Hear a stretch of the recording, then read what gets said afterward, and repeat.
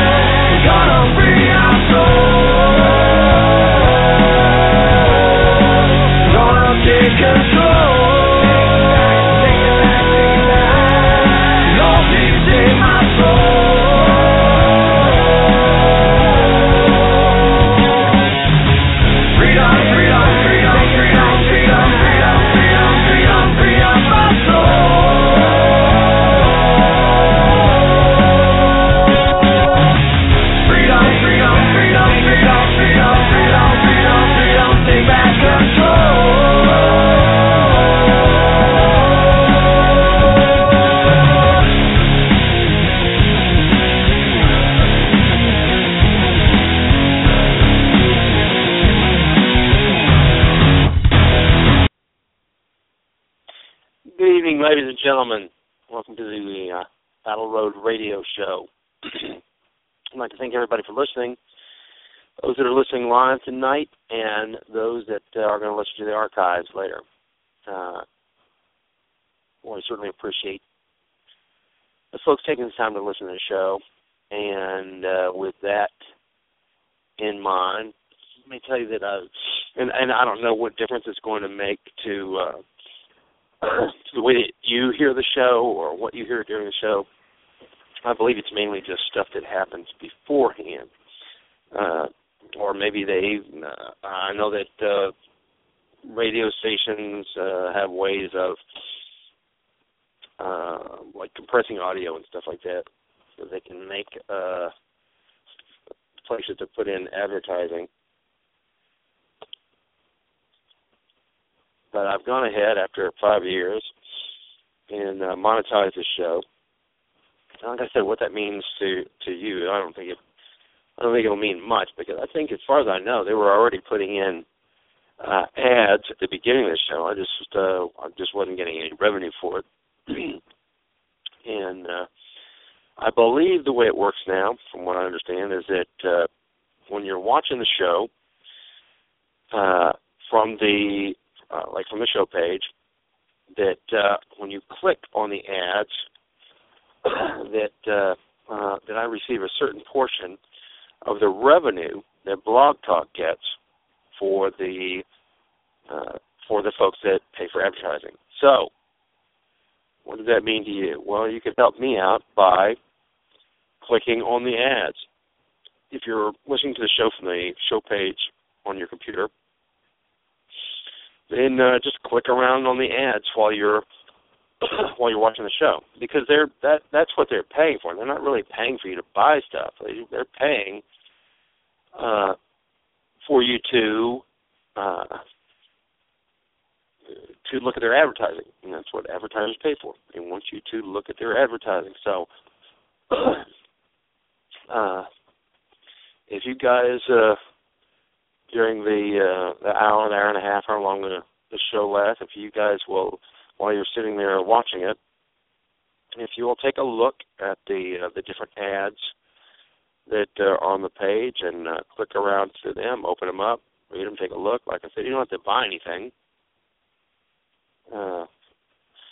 They're just paying for you to look at them, and that will help me out with the show, because, like I said, I've been doing it for about 5 years now with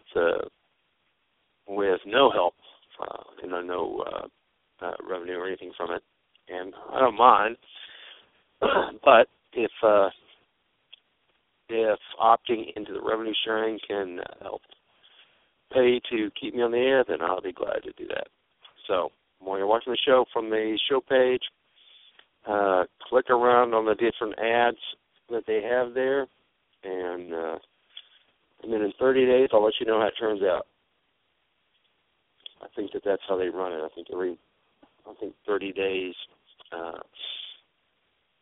from the time it starts until they start posting revenue to you. Now, I can't do it because I can't click on ads. I'm sure some people could just sit there and click on ads all day or something on there for their own show to make money, but I'm sure they have a way of figuring that out, and you can't do that. So I'm depending on you guys to click around on the ads and take a look at the advertising. All right? I want to remind folks that Battle Road has our biannual End of the World as We Know It Zombie Destruction Run and Gun Biathlon coming up in April, the April 11th. And if you haven't heard me talk about the run and gun, it is a 4.5-mile looping trail with 8 shooting stations along the length of the trail for rifle and pistol. And one of the stations is a transitional stage. And we may add another one in. But there'll be 8 stations for rifle and pistol. And then there are obstacles between the stations. The reason that we do this is to give you a chance to take a look and see how your shooting skills and your stamina and your gear all have to work together. When you're doing something like this, you're not just depending on being a good runner, unless that's your strategy. Run away, which is really good strategy for about 99% of the encounters you may eventually. But it's not just to see how well you run. It's not just to see how well you shoot. It's to see how well you can move. You can move a distance, and this isn't very far, 4.5 miles. It's really not that far. Most people have a fast walk pace of about 4 to 5 miles an hour. And when you see the people out on the side of the road and they're walking where they got a good clip, the people going around the field, the track at the field, that's about a 4 to 5 mile pace. A good brisk walk. So you can do this. You can do the 4.5 miles in about an hour, hour and 10 minutes or so. At a good clip walk. Now you won't, because there will be other things you'll have to do, which are the shooting stations and the obstacles and stuff. But even at a brisk walk, it's not that long, and it's very easy to do. And nobody has to run. It's called a running gun. But you don't have to run. You can just walk at a pretty decent pace, or you can just walk. Because at the end of the day, all we're trying to do is to make sure that you've added in some movement, not just a little, but a decent amount of movement, so that you can see how you do whenever you how you shoot when you also add in physical exertion and fatigue, because it makes a difference. There's a big difference between getting out of your car or walking up to the range and nonchalantly getting everything ready and shooting. There's a big difference between that and walking for a mile with gear on and stuff before you begin shooting. Okay? And last but not least, we wanted a way for you to be able to actually use all that gear that you have. That nice gear that you've gotten from wherever, Cabela's, all of that gear that you're planning on using at the end of the world when the zombies appear may or may not work for you. And you don't want to find out when you really need it. You want to find out, at the running gun. You want to do it where you can take the stuff off or switch it around or, adjust your pace or whatever. Not whenever you are depending on it. And that's what this is for. You get a backpack that's not fitting right, and you'll know pretty quick. A mile or so into the running gun, you'll know that backpack isn't fitting right. It rubs a bloody blister on your shoulder. You'll know for sure. Your shoes, how are they fitting? How are they working? They may look beautiful, but they may not be the shoes that you need to walk in. Is your mag carriers, can you access your mag carriers with the rest of your gear on? And how do you move with all that gear on? And especially, then that's the reason for the obstacles. The obstacles aren't there to break you or anything like that. None of them are designed to break you. They're all very relatively easy obstacles. It's just so that you can see what happens whenever you have to get on your hands and knees and crawl into some barbed wire or climb over a gate, climb over a wall, climb through some tires, things like that. So you can see how your gear is going to work whenever you do that. When you're wearing your gear and you have to move around. You don't want to find these things out when things are tight, you want to find out how they work when it is in a nice casual situation. So that's what we're trying to do for you. And at the same time, it's a chance for folks to hang out together, shoot the breeze. We'll have some vendors and stuff like that here, folks selling different kinds of gear for you. And I think it'll be an event that you'll enjoy it. The cost is $100 per person, and for that you get your entry fee for the run. You get a T-shirt, and we don't spare any expenses on the T-shirts. We buy the highest quality T-shirt, and we make the printers put the most amount of ink we can get on there because we want you to have a good quality T-shirt, not just for you. I mean, we want you to have a nice T-shirt, but it's also for us. We want it to be a quality T-shirt that you're going to wear for a long time and that looks nice enough that you'll wear it out to the gun shows and stuff like that, and we'll get some advertising from it. And you get a dinner. So it's a pretty decent deal, and you'll get to see how you shoot. And I think a lot of the folks, I'm sure a lot of the folks, I can tell you because I watch them shoot, a lot of folks come up on some harsh realizations. By the time they get through with the event, they have seen that they may be lacking some rifle marksmanship skills, or they may need some more pistol work, or they may need to practice their reloads.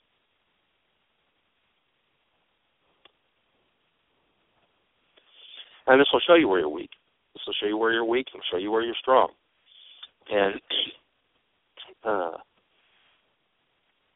And it'll go on rain or shine. This last event in October, we had a good bit of rain. I think near the end of the event,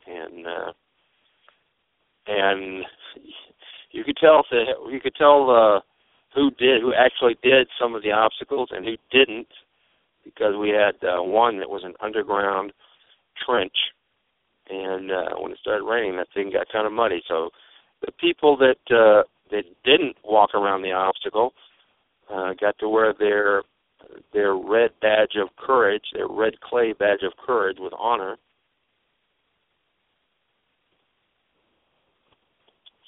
So plan on coming out. It will be April 11th. That's Saturday. We're going to get started probably about 7:30 in the morning. We'll run until we finish. You guys are welcome to come and camp Friday night. You're welcome to stay until Sunday. Camping is free. We've got primitive facilities. We've got outhouses and porta-cans. We've got a wood-burning stove-fired shower. You can take a shower here, too. It's an outdoor shower. It's got a little enclosure around it, like concrete floor. And they got a 300-gallon water tank.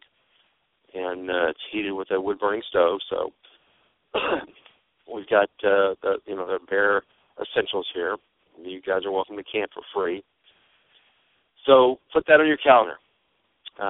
April 11th, 2015. The end of the world as we know it. Zombie destruction, run and gun. There'll be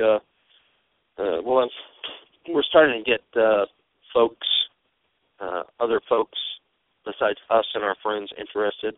I believe Jamie Franks from Top Shot is going to be coming again this year. And several other folks will also be hosting different organizations where we're getting folks, veterans that have any type of disabilities and stuff like that. We're inviting them to come, and we'll work with them to make sure that they can get the most out of the event. So, all right, I think I beat that horse. And we one last thing, though. We've already sold almost a third of the tickets. And we have to shut it down at 100, folks, because that's about the most that we can run through in a day. We run all of the staff stuff runs on Friday. And so we'll have like 35 or 40 folks run on Friday. Then we've got another 100 or so that will run on Saturday. But that's about the most number of folks that we can run through it in a day. So if you're going to get your tickets, go ahead and get them now. You can find the button on the website at www.battleroadusa.com and look at the topics across the top. Let's say the biathlon. Click on that. That'll take you to the running gun page, and then there's a button on there. There's a sign-up link on there. All right. I've been talking to Caleb Coffey from Lone Star Medics and John Hurth from Cure Group about running a course in July. So I think that what it will be is like a 3-day full immersion course that will cover patrolling techniques, including night movements, and a large dose of combat medical. So we're looking at setting that up in July. If you have an interest in attending this course, it's a 3-day course, and we're not exactly sure what the price is going to be yet, but it's going to be a 3-day course in July. If you have an interest in that, be sure and contact me so that we can know if this is something that we're going to do. You can shoot me an email at rwvarangescout, RANGESCOUT, all one word, lowercase, rwvarangescout@gmail.com. All right? And then let me know if this is something that you'd like to do, and I can also answer any questions you have about it as we're working the course up. We have additional courses coming up for handgun and fighting shotgun and combat carbine course. And I'm getting ready to, not this weekend, but next weekend, I'm getting ready to butcher a beef. I'm going to butcher the beef and then hang it in the cooler. And then 3 weeks after that, we will have our beef and small game processing course. And I'll try and get all the dates and stuff for that up on the website this weekend.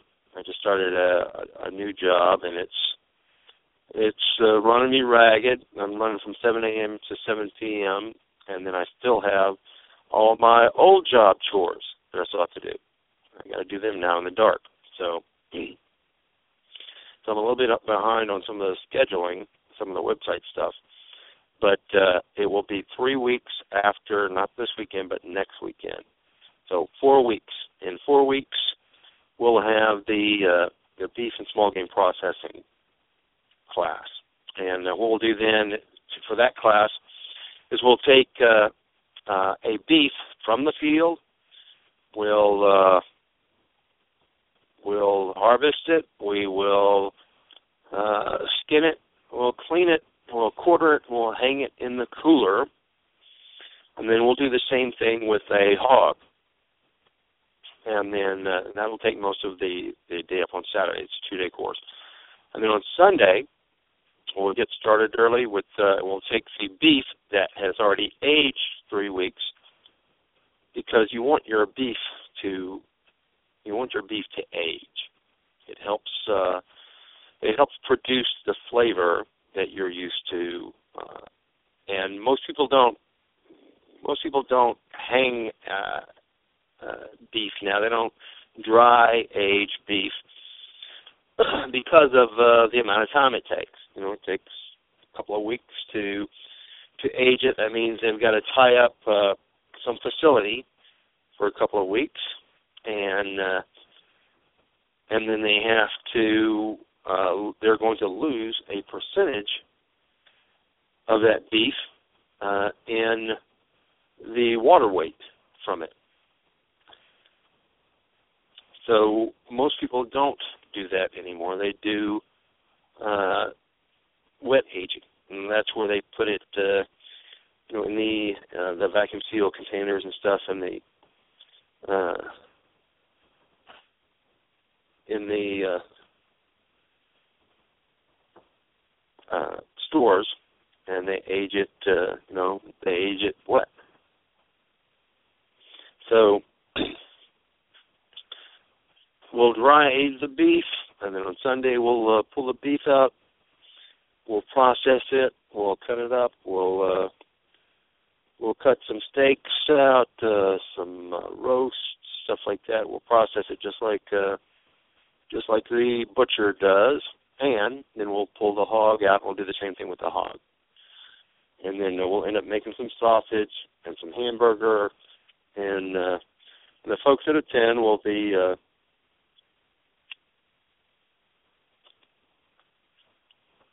able to purchase some of the beef, and it is fully organic beef, no chemicals, no hormones, no GMO feed, anything like that. They're raised on grass, and really that's it. So you'll be getting some really quality beef and the knowledge of how to process an animal, how to harvest it and process it from out in the field to your table. All right. I imagine we'll probably try and make some jerked meat too while we're at it, some beef jerky. Of course, that takes a while to make, so it's not like you're going to be able to make it in a weekend. But that will be 4 weeks from this weekend.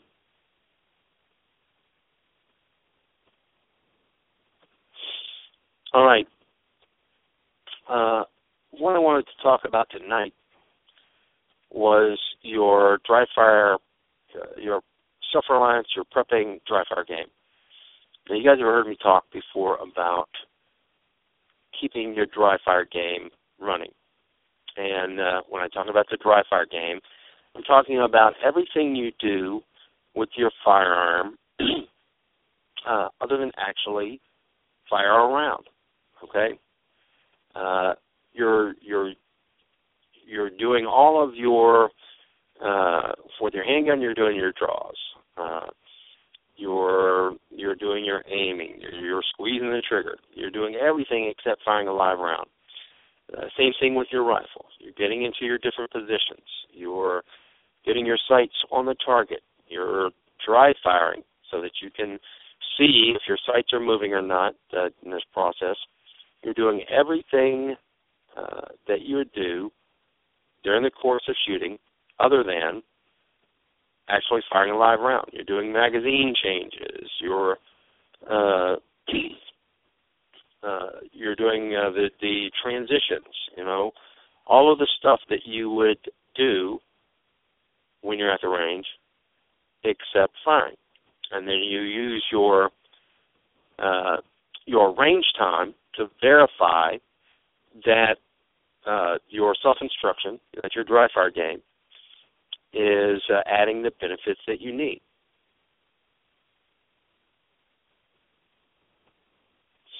And I always tell shooters that this is a dry fire game is what makes or breaks you as a shooter. Unless you have the facilities and the time and the money to spend, 7-8 hours a week at the range, the only way you're going to be able to equal that amount of training is going to be by having a good dry fire game. And like whenever I get up in the morning, I put my handgun on, and I put the rest of my clothes and stuff on, then I begin my dry fire game right there. I'll make sure that the firearm is unloaded, and then I'll do a dozen, maybe 2 dozen draws in the clothing that I'm wearing for that day. That way, if there is something particular to that clothing, I'm aware of it, and I'm ready to work through it in the event that I have to draw my firearm during the day. That's part of my dry fire game. If it's winter and I'm wearing a jacket, then I put the jacket on and I practice my draw with the jacket. If it's a rainy day, I put my raincoat on. I practice my draw wearing the raincoat. Because each of these situations presents you with new problems, with new possibilities.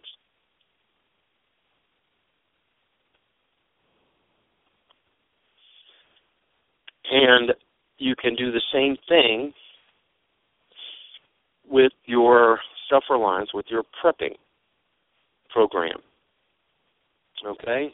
You can do the same thing with your self-reliance and prepping program. You can set up situations, scenarios where you have to use some of your skills and actually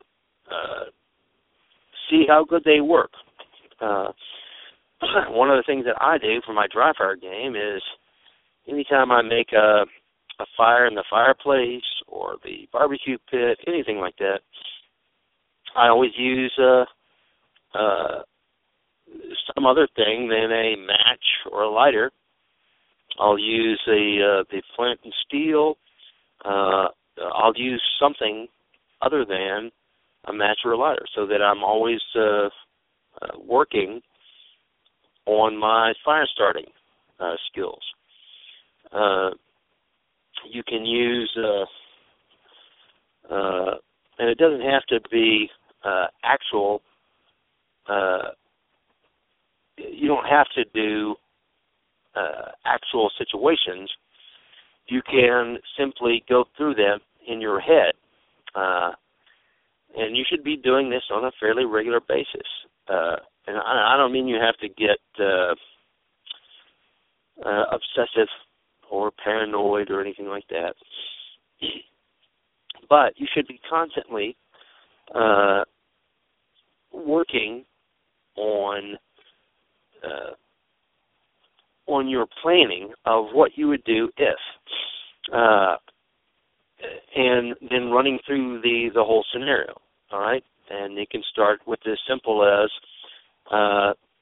what would I do if tonight there was some type of a cessation of services from snow or ice on the wires or something like that. All right, if that happens, here's what I'm going to do. I'm going to make sure that I drag my kerosene heater out and get it primed up and ready to go. I'm going to grab the emergency lights that I have. I'm going to carry it through from the beginning of the event until the cessation of services ends, until the lights come back on at the end of a day. All right? So that you're working through this, you say, okay, what am I going to need? If the power goes out, that means I'm not going to have any heat. I'm not going to have probably any water. I probably am not going to have the ability to use my computer. I may or may not have phone services. Okay, so how am I going to get through the day, or the 24-hour period without these things? How am I going to facilitate getting through this event without the use of the things I'm normally accustomed to? And you work through it section by section, piece by piece, and develop a plan for it. Now, that you may or may not have all the things that you need. And if you don't, then make notes on this. Make notes and say, okay, here's what I realized. I've got a kerosene heater, but I only have enough kerosene for 8 hours. So I need to think about laying in some additional kerosene, making notes of it, and then go and get the kerosene. If you and certainly, I would think part of your dry fire game in a situation like that. If you live in an area where it gets cold like that, certainly part of your dry fire game would be once a month or once every 2 months to say, all right, I'm going to drag it out and we're going to burn this thing. We're going to burn it for 4 or 5 hours. We're going to fire it up and we're going to burn it. Make sure it's running okay. Make sure I know how to regulate the heat output of it. Make sure I'm looking and I'm seeing how much it's actually burning in a 4-hour period or an 8-hour period. Make sure that you know how that device is going to work, how to set it up, how to get it running. Having a kerosene heater for emergency use or something is great, but not knowing how to set it up and run it is not so great, okay? Make sure that you're whipping that thing out and you're starting it up and you're running it, and that you're seeing how much kerosene is actually going to burn, how much it's going to take for you to get through a 24-hour period. And then make sure that you follow all the instructions as far as putting it back away into storage for maintenance or stuff. Some of these devices, some of them they want you to drain. Some of them it's okay to leave filled with kerosene, but if you're going to do that, then you want to make sure that you are storing it somewhere that it's safe to store kerosene, right? Like not in your closet with your ammunition. So make sure that you're working through that you're running your dry fire game and working through these situations, becoming familiar with the equipment that you're going to use, and then making notes about the things that you need to change, that you need to augment, stuff like that. All right. The same thing can be applied to your food stores, to your water and your food stores. You know, whenever you run through like a training event or a dry fire event on this. And these are kind of two different things. I'm kind of lumping them together tonight. But they're kind of two different things. Your dry fire game is usually a little bit less intense than your training events. But for tonight, we're going to talk about them kind of in the same vein. So, because you can also like switch in and out of them. That means that you can have a dry fire, your dry firing game going, and actually pull out some of the gear, fire it up, and get it ready. And you can do the same thing with just running sections of your training events. When I talk about a training event, it's where you have decided that you're going to run your self-reliance game for whatever amount of time that you need to see how well it's going. That could be a 4-hour period, or it could be a 24-hour period, or it could be a 2-day period. A lot of folks will run a 2-day training exercise on the weekends, and that's where you simulate a cessation of services, and you don't use your power, you don't use your stoves, you don't use the water faucets. You run it just like you would if there was a cessation of services event. And however deeply you decide to go into that, that's up to you. But you're not going to get the benefit of a training event unless you run it kind of full throttle. But you can certainly pick and choose. I don't want to discourage you. I don't want you to think that to say, look, I either have to turn off all the breakers and turn the water line off, and if I'm going to get any real training value out of this, because that's not true. Anytime you work any one section of it, you're getting the benefit of that training. All right. So if you want to do the same thing with your food stores, you can do the same thing with your food stores. You can say, all right, I've got whatever it is that you're planning on using for food stores in a cessation of services event. And of course, first of all, you would use up whatever you had that was still in the refrigerator and everything like that. But eventually, you'd come to that point where you're going to have to start using your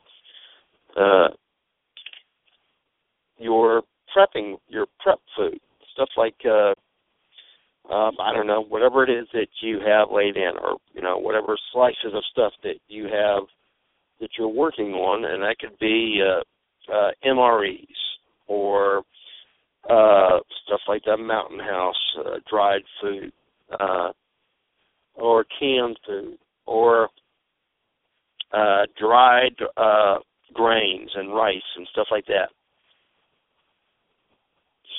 And make sure that you're able to prepare this food that you laid in. And the reason I say that, because there's a lot of folks that I've found that say, hey, look, I've got 100 pounds of rice and 100 pounds of beans, pinto beans, in case something happens. And I say, well, how are you planning on preparing those? And they go, well, that's something I have to work on, because I've really never made beans, the pinto beans up. I've really never made them from the dried stock, and it's something I'm going to have to look into and figure out. Well, that's what I'm telling you to do now. Look into it and figure out how you're going to make it now. Find out what it takes, how you're going to have to soak the beans, and cull out the bad beans that are in your dried bean stock. Because there's always some bad beans in there, and it only takes a few minutes to cull them out. Whenever you're getting ready to do your pre-soak, make sure that you're culling out the bad beans and rinsing them if you can, get the whatever dirt and insects and everything out of there. And unless you're going to count on that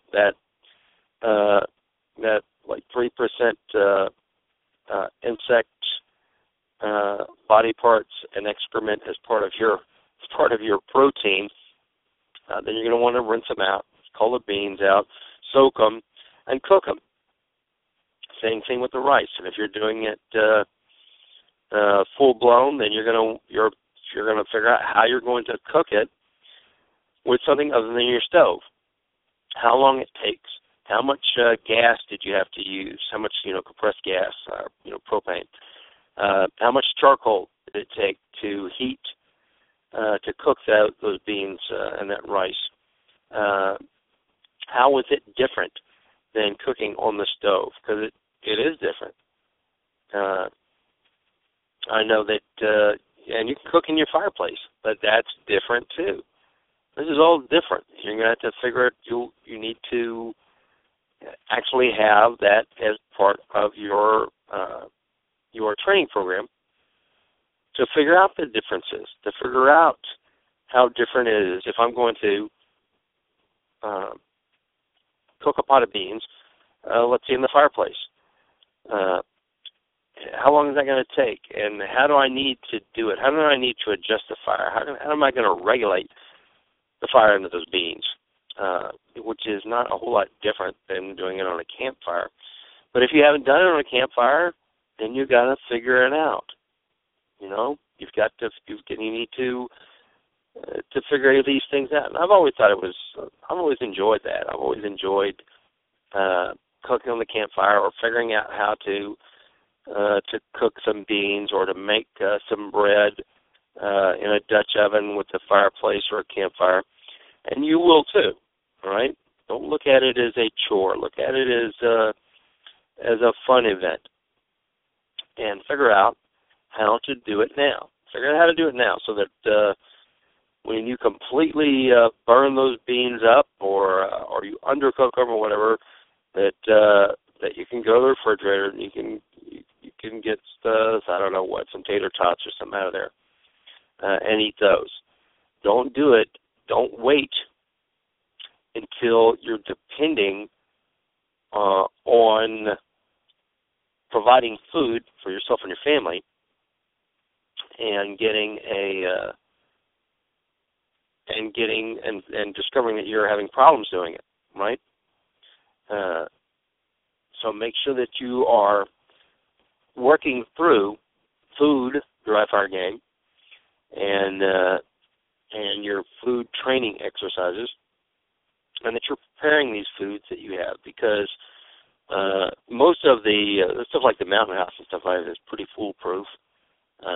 Normally you just you figure out some way to boil some water and pour it in, or you boil some water and put the packages in the boiling water, different things like that. But there's also like the bulk items, like if you've got some dried peas and stuff, and you're going to want to rehydrate whatever amount of those there are first before you cook it, and you want to see how long that's going to take. How long does it take to rehydrate them? How much water? How long do I need to cook it then? So drag your stuff out, prepare a meal out of it, and figure out what it takes to do this. Let's figure out how it's going to work. The same thing with your water purification plan. Now, certainly, you guys have heard me talk about make sure that you've stored at least a minimum amount of water, at least enough water that can carry you through at least 3 to 5 days, so that everything isn't happening at once. You're dealing with this cessation of services event, and you're having to go and find water and purify that water at the same time. Try and break it up so that you're only having to deal with a couple of things at once. You can do that by having some ready-made food and some easy to prepare food. Things like canned food, MREs, stuff like that. Stuff that you don't have to figure out how to get a fire going and cook it. You don't have to go and find 5 gallons of water and then purify it. You'll have several days' worth of water that you've got stored in your closet, in your garage, under your bed, and some food that you can just cut the can open and eat it. So that, what does that mean? That means make sure you've got a can opener too, right? You can cut the can open and eat it cold out of the can if you need to. Which I do all the time anyway with some of the things I like anyway. I like cold green beans. I like cold pork and beans. So make sure that you have some kind of a buffer so that you're not having to purify water. You're not trying to figure out how to cook up rice and beans. Make sure you've got some kind of a buffer that's going to carry you over to that. But practice making that rice and beans. Practice getting some water and purifying the water. You can practice and if you can practice boiling water, making sure that you're boiling water. Get your thermometer. Make sure that you're boiling it at the correct temperature for the correct amount of time. You can drag your water purification pumps out and use them. And, it doesn't hurt to use them. It's good to keep them in use, because having a lot of times having some of this gear stored away forever without using it is not good. And it's good to pump some water through the devices and get it and purify it. To see how easy it is, how hard it is to set it up, to see how much water you can actually pump or you can produce, how much purified water you can actually produce in a certain amount of time, to see what the water tastes like. If you have boiled it and then added a few drops of iodine or something like that, you can see what the water tastes like, so that it doesn't hit you by surprise. All right. A lot of folks can take a certain amount of stress, and other folks can't. So if you're going to be boiling water and adding iodine or something to it to purify it, it might be a good idea to run through that a few times, and then drink a little bit of it and see what you think, so that when you're in a high stress situation or something, you don't take a drink of that water and start freaking out and saying, "Oh, we've done something wrong. It tastes like iodine." It's going to taste funny. It's going to taste crappy. When you boil water, you kind of burn all the oxygen out of it when you heat it up. You can reintroduce oxygen to the water by letting it cool and then pouring it back and forth from one container into another.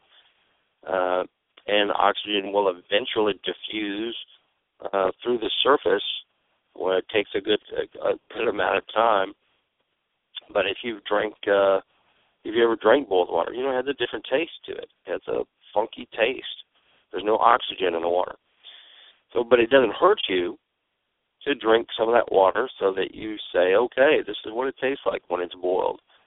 I'm not going to freak out because this is what it tastes like. This isn't, I'm not having hallucinations, or I'm not. I didn't do something wrong, or the water tastes funny, and we're all going to die. It's going to taste funny, so it doesn't hurt you to kind of experience that. Take a drink of the boiled water, and see what it's going to taste like. Take a drink of the water that you run through your the purification pumps. See how that's going to taste, because it's going to taste different too. It's going to remove some of the tastes that might be naturally occurring in your tap water, stuff like that. If you're using it if you go and grab some water from your pond and you boil that up, and then you run it through the purification pump, it's going to taste different. So there's no reason you can't experience that now. See how it works, see how it runs, and give it a try now.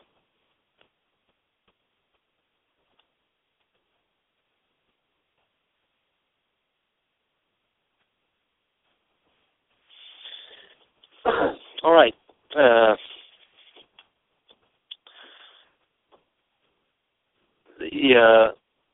The same thing applies with your energy needs. If you're going to use if you say, look, if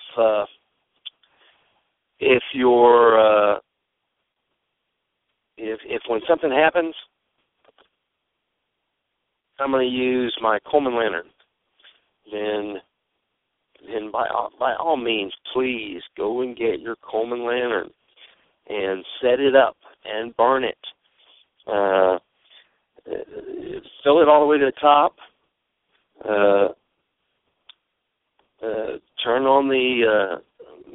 Turn it on, start burning it, and see how long it's going to run. How long it's going to run at its brightest temperature. Time it. See how long it's going to run, how much fuel it takes to run it, and And then practice changing the mantles. Practice working through it. Don't wait. Now, a lot of folks, have prior use with their with some of this equipment, but I also know for a fact that a lot of people don't. That a lot of people have purchased this equipment and they put it away, for use in a cessation of services event. But they have not set it up and run it. I know because they've told me. So make sure that you're actually getting your equipment out, you're setting it up, you're running it. Same thing with the Coleman stoves. Get the stove out, set it up, make you some coffee on it, cook a meal on it every now and then, so that you'll see how it's going to work, how long and be sure and time. Like if you sit there and you use it to cook during the weekend or something, how much time you're actually able to use it on a tank of propane, so that you'll know how many actual meals you're going to be able to cook with that one tank of propane, so that you can then multiply that so that it is equal to the number of days that you want to be prepared for. Any of the stuff any of the equipment like that you're going to be using, your Coleman lanterns, the stoves, the gas stoves, the heaters, the kerosene heaters, any of that stuff, make sure that you've pulled it out, you've set it up, you've run it, you've figured out the correct way to tie the mantles, you've figured out the right way to light it, and that you're actually using this stuff, because in a situation where you are experiencing cessation of services, you're also going to be experiencing much higher levels of stress, because it's going to be an unnatural situation for most folks. And the last thing you want to do is to be trying to figure out how to light the Coleman lantern when it's dark and cold and everybody's yelling at you and saying it's dark and cold. And you're saying, I'm trying, but I've never done this before. And it's going to really elevate your levels of stress. And that's the last thing you need in a situation like that. You want to try and moderate your stress.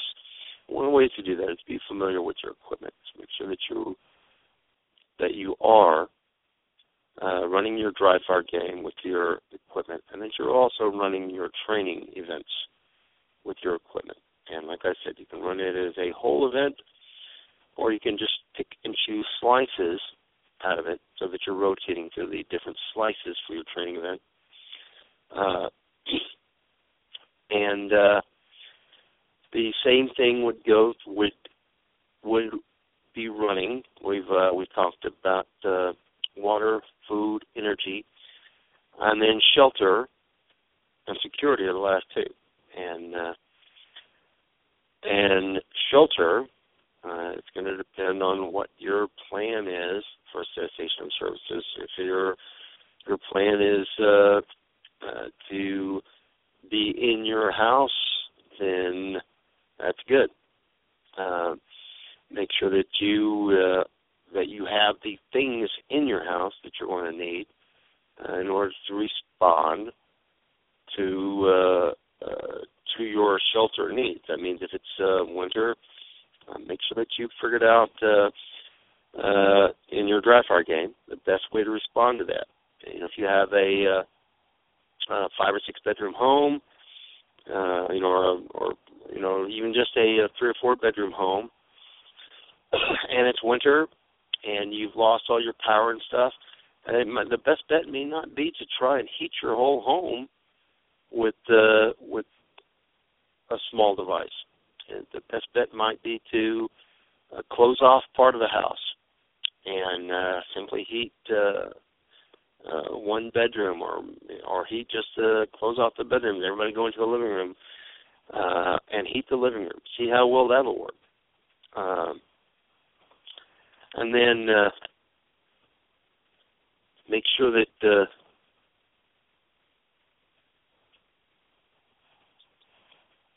you're also considering your security dry fire game. All right. Now, of course, now here we are at the sexy part of self-reliance. That's the part that everybody wants to jump to always is the security. Let's talk about the guns. Well, that's great. Let's talk about them. Let's certainly include your security needs in your self-reliance dry fire game. That means making sure that that you are going through these scenarios that you're going to need, that you're planning for, and seeing if your security plans are going to be up to speed to meet your needs. If you say, okay, if there is some type of cessation of services, or if there is some event, whatever it is, if there's rioting, if there's looting, or if there's simply the police are after some person, and he could be in the neighborhood. What am I going to do? How am I going to respond to that? Am I going to do like on the horror movies and just get my flashlight and go wandering around in the backyard and stuff like that?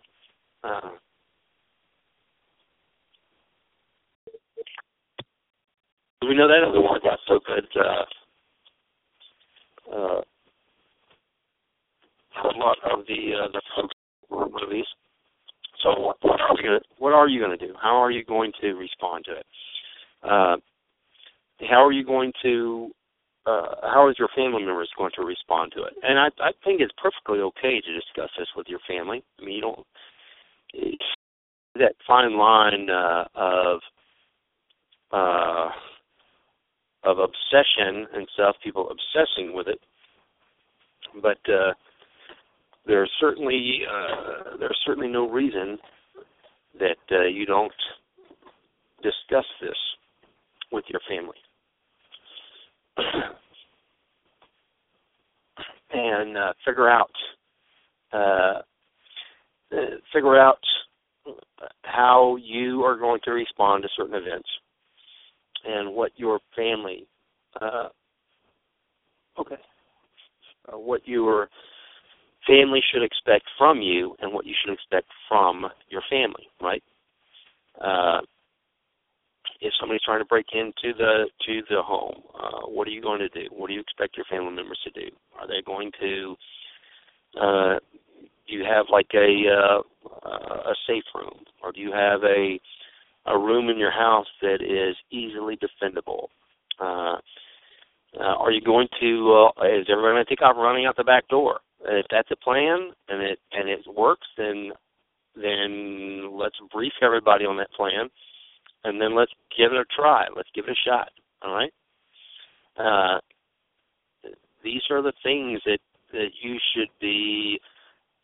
Like I said, they make movies, comedies about people that obsess on it, and then they have the prepping shows where the mother is terrified of bacteria and plague, and they have the whole family donning their protective gear in 30 seconds and stuff like that.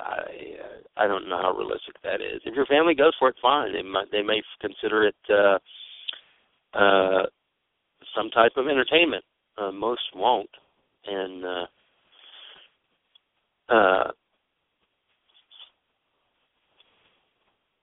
so. But you can still make sure that everybody knows at least the basics. If there's a fire in your home, what is your expectations for yourself and your family members? Do the folks know where the fire extinguishers are? Do they know where they're supposed to go after they leave the home? Because there's certainly been plenty of cases of a fire in the home, and everybody takes off running out the different doors and windows, and the kids run over to the neighbors, and the father can't find the kids, and he goes back in the house and burns to death. Or the mother, too. Same thing with the mom, she'll do the same thing. So does everybody know how they're supposed to react to this, what they're supposed to do? I see the guys in the chat room there talking about spam. I'm a big fan of spam. I got a whole bunch of spam and what's the other one? Treat. I got that at the dollar store. The Treat cans of Treat, and I pull them out every now and then and I eat them. But you should be working on your on your security and your emergency protocols. Do you expect your family members to assist you in defending the home with firearms? If so, do they all have the training that's required for that? Because you can't just say, if something happens, I'm going to hand everybody a gun and voila, we're going to defend the home. If they have no prior training, they have no prior experience with it. You can. You're just not going to get the desired effect that you would like from that. So these are the things that you can be working on in your dry fire game. And like I said, you don't have to, it doesn't, each of these training exercises, each of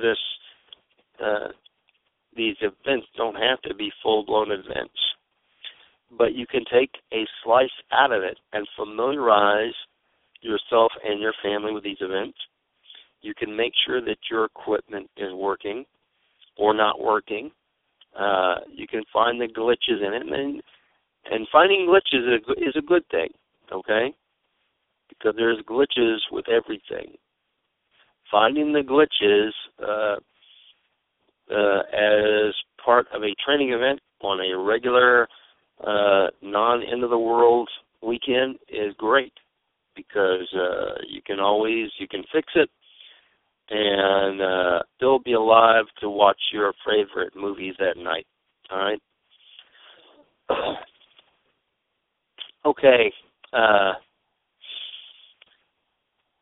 I think that's going to cover.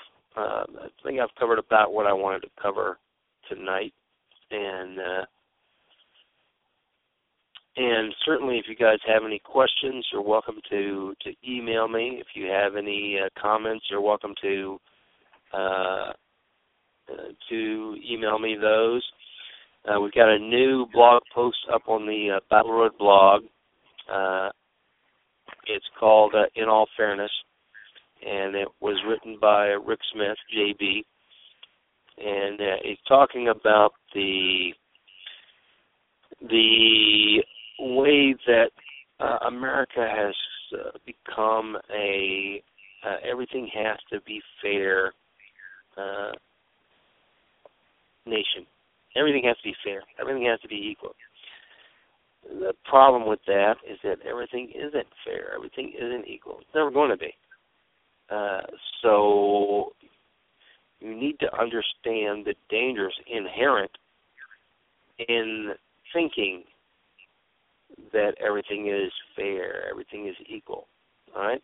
Give the blog a read. You can find it at www.battleroadusa.com and click on the tab at the top of the page that says blog. If you guys have any... yes? I was going to make a suggestion for some of the folks out there. When they go right ahead. come out for the zombie run and gun, maybe they ought to bring their bug out gear and live with that for the weekend. just to test it out? You can certainly do that. Whenever I do the run and gun, now everybody does their own thing. We don't expect people to do it any certain way. They're welcome to do it however they want. But just like you were saying, whenever I do the event, and some people will run it in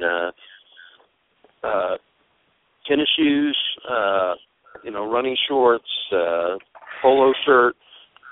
They'll have their pistol and just the exact amount of ammunition, their rifle the exact amount of ammunition, and that's it. So they're running it like a competition, and that's fine. But for me, when I run it with my actual bug-eyed gear. I mean, I'm going to be on this race for about 2 hours, which means I don't need all of my water purification gear.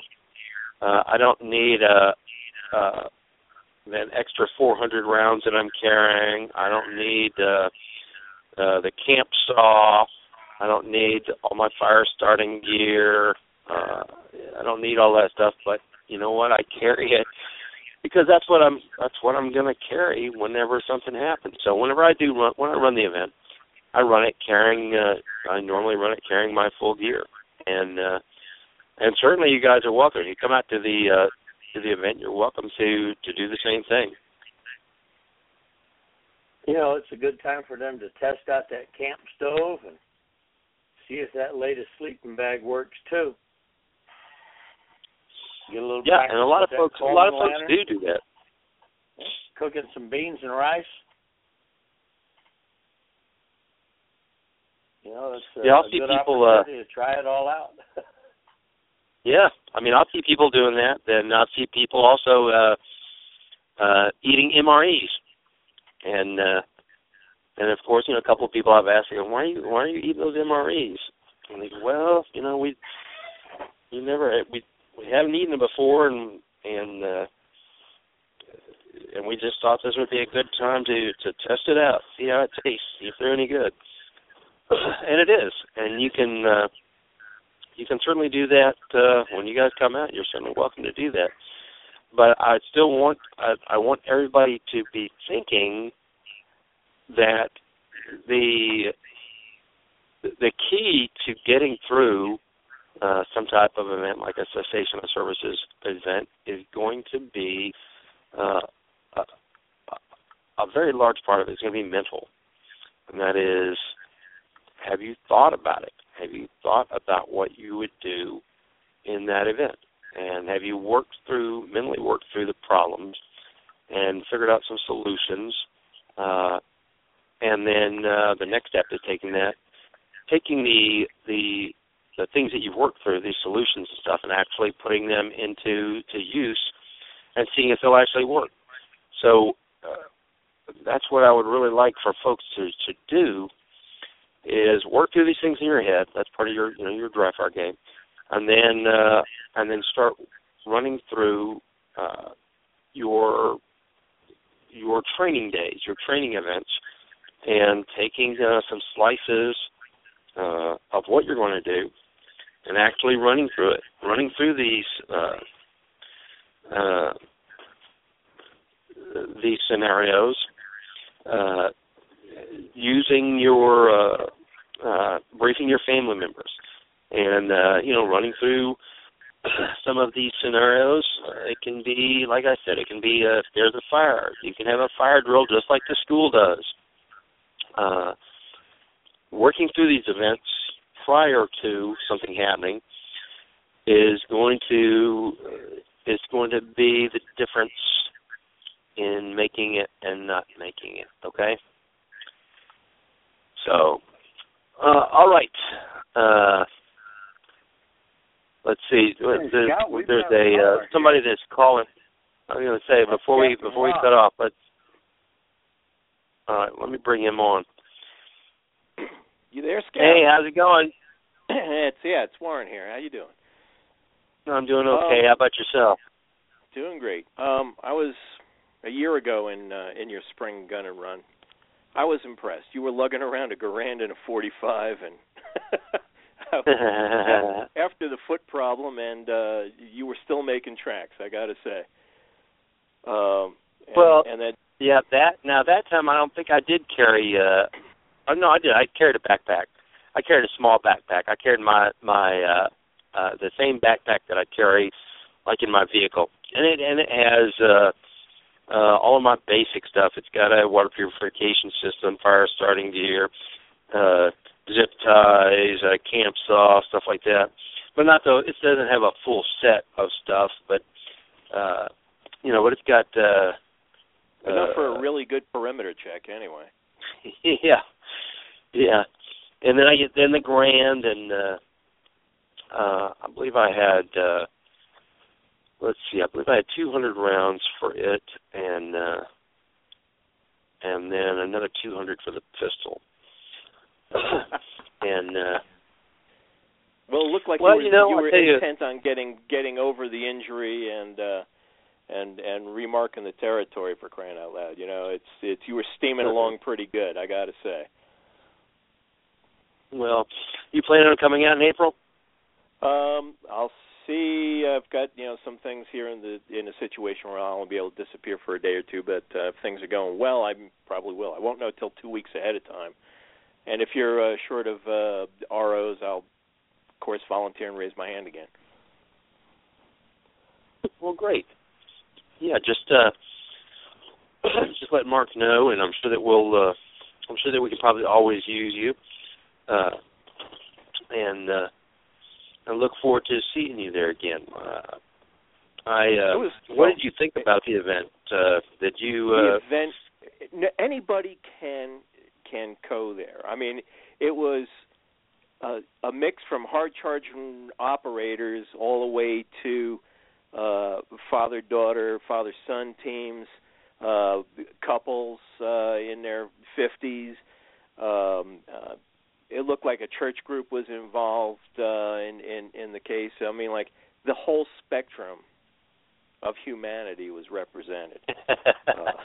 Yeah, I do. I enjoy that part of it. And we're not we're a lot different than some events because we really get a good variety of folks that come. We've tried to make it so that anybody can do the event. And we do get a lot of folks like that. We've got people that are doing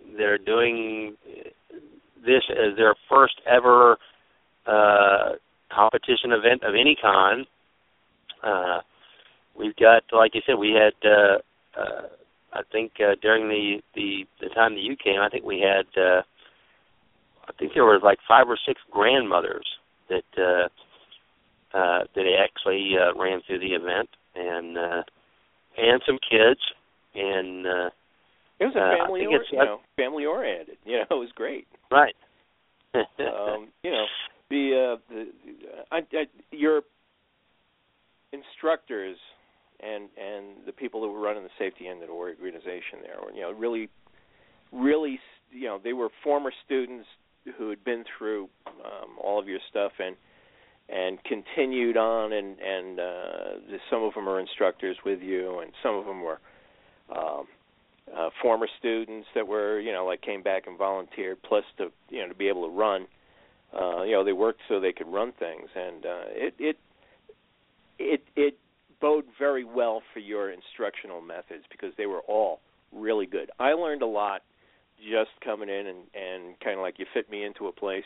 I said I'd be comfortable with rifle. You said, good, you're working on the pistol range. And you changed my whole paradigm of what is possible with pistol. It was okay, great. You threw me someplace where I didn't know anything, and it kind of like opened my eyes. And I think any of your courses are going to be like that. I haven't had the time to come back and take some of your courses, but wow, your students and everybody else that's gone through there were all very competent. which impressed me. Just as an outsider coming in, you threw me into the mix and said, hey, you can do this, okay. You checked up on me, made sure I was working okay. You paired me off with a good one of your former students who was running the pistol course, and it was like right from there between you and everybody that came through the first Friday there to tune me up to as the stations, see how we were going to run things. Really put an emphasis first on safety as always, but the skill and competence. I was really, really impressed. Great organization. Just as anybody who's listening, like, hey, jump into this zombie run thing because it does get full. There was a little bit of squeak room for numbers on there that you had some more in, but there's not much. So don't think beyond. Yeah, 100. And we've already sold almost a third of the tickets now, so it won't wait too long.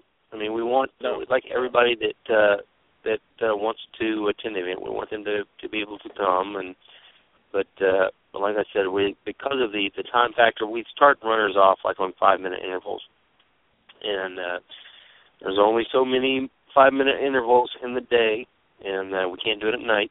So we've got to get everybody run through, in the daytime in the slots, and so we got to keep the number of folks who attend down to right around 100 or so. Yeah. All right. Well. And just I appreciate, and it was a great opportunity for me to learn. You were. It was a whole family-oriented thing. The entire event was such that it was more like a family picnic than anything else. Between the camping area,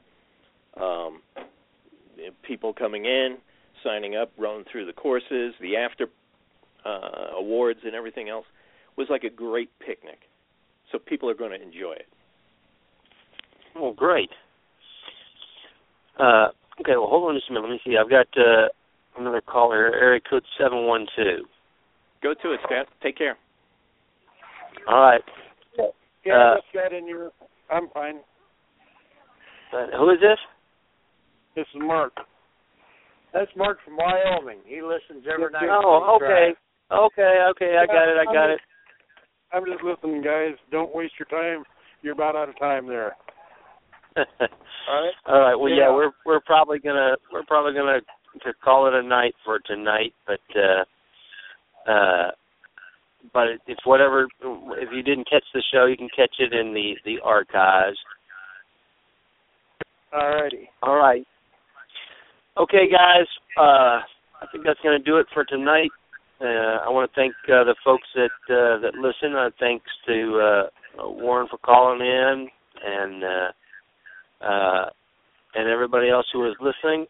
And thanks to the rest of the folks that are going to listen in the archives. And as always, if there's some subject that you guys would like to hear, or a guest that you would like to hear, be sure and let me know, and we'll do our best to get them on. All right, that's going to do it for tonight. And Sam, thank you. Thanks for trying to cover me again tonight with me getting in again late. I think that I imagine I'm just going to have to roll the dice on pre-scheduling the shows. I hate to do that because 50% of the time there's some kind of grief or glitch with that, but I imagine I'll have to do that if I'm going to keep getting off work as late as I am. But thanks for being there every time we do the show. Well, I wouldn't miss it either. I enjoy being here. All right, guys. We'll see you next Thursday, 7 p.m. Until then, God bless and keep you all.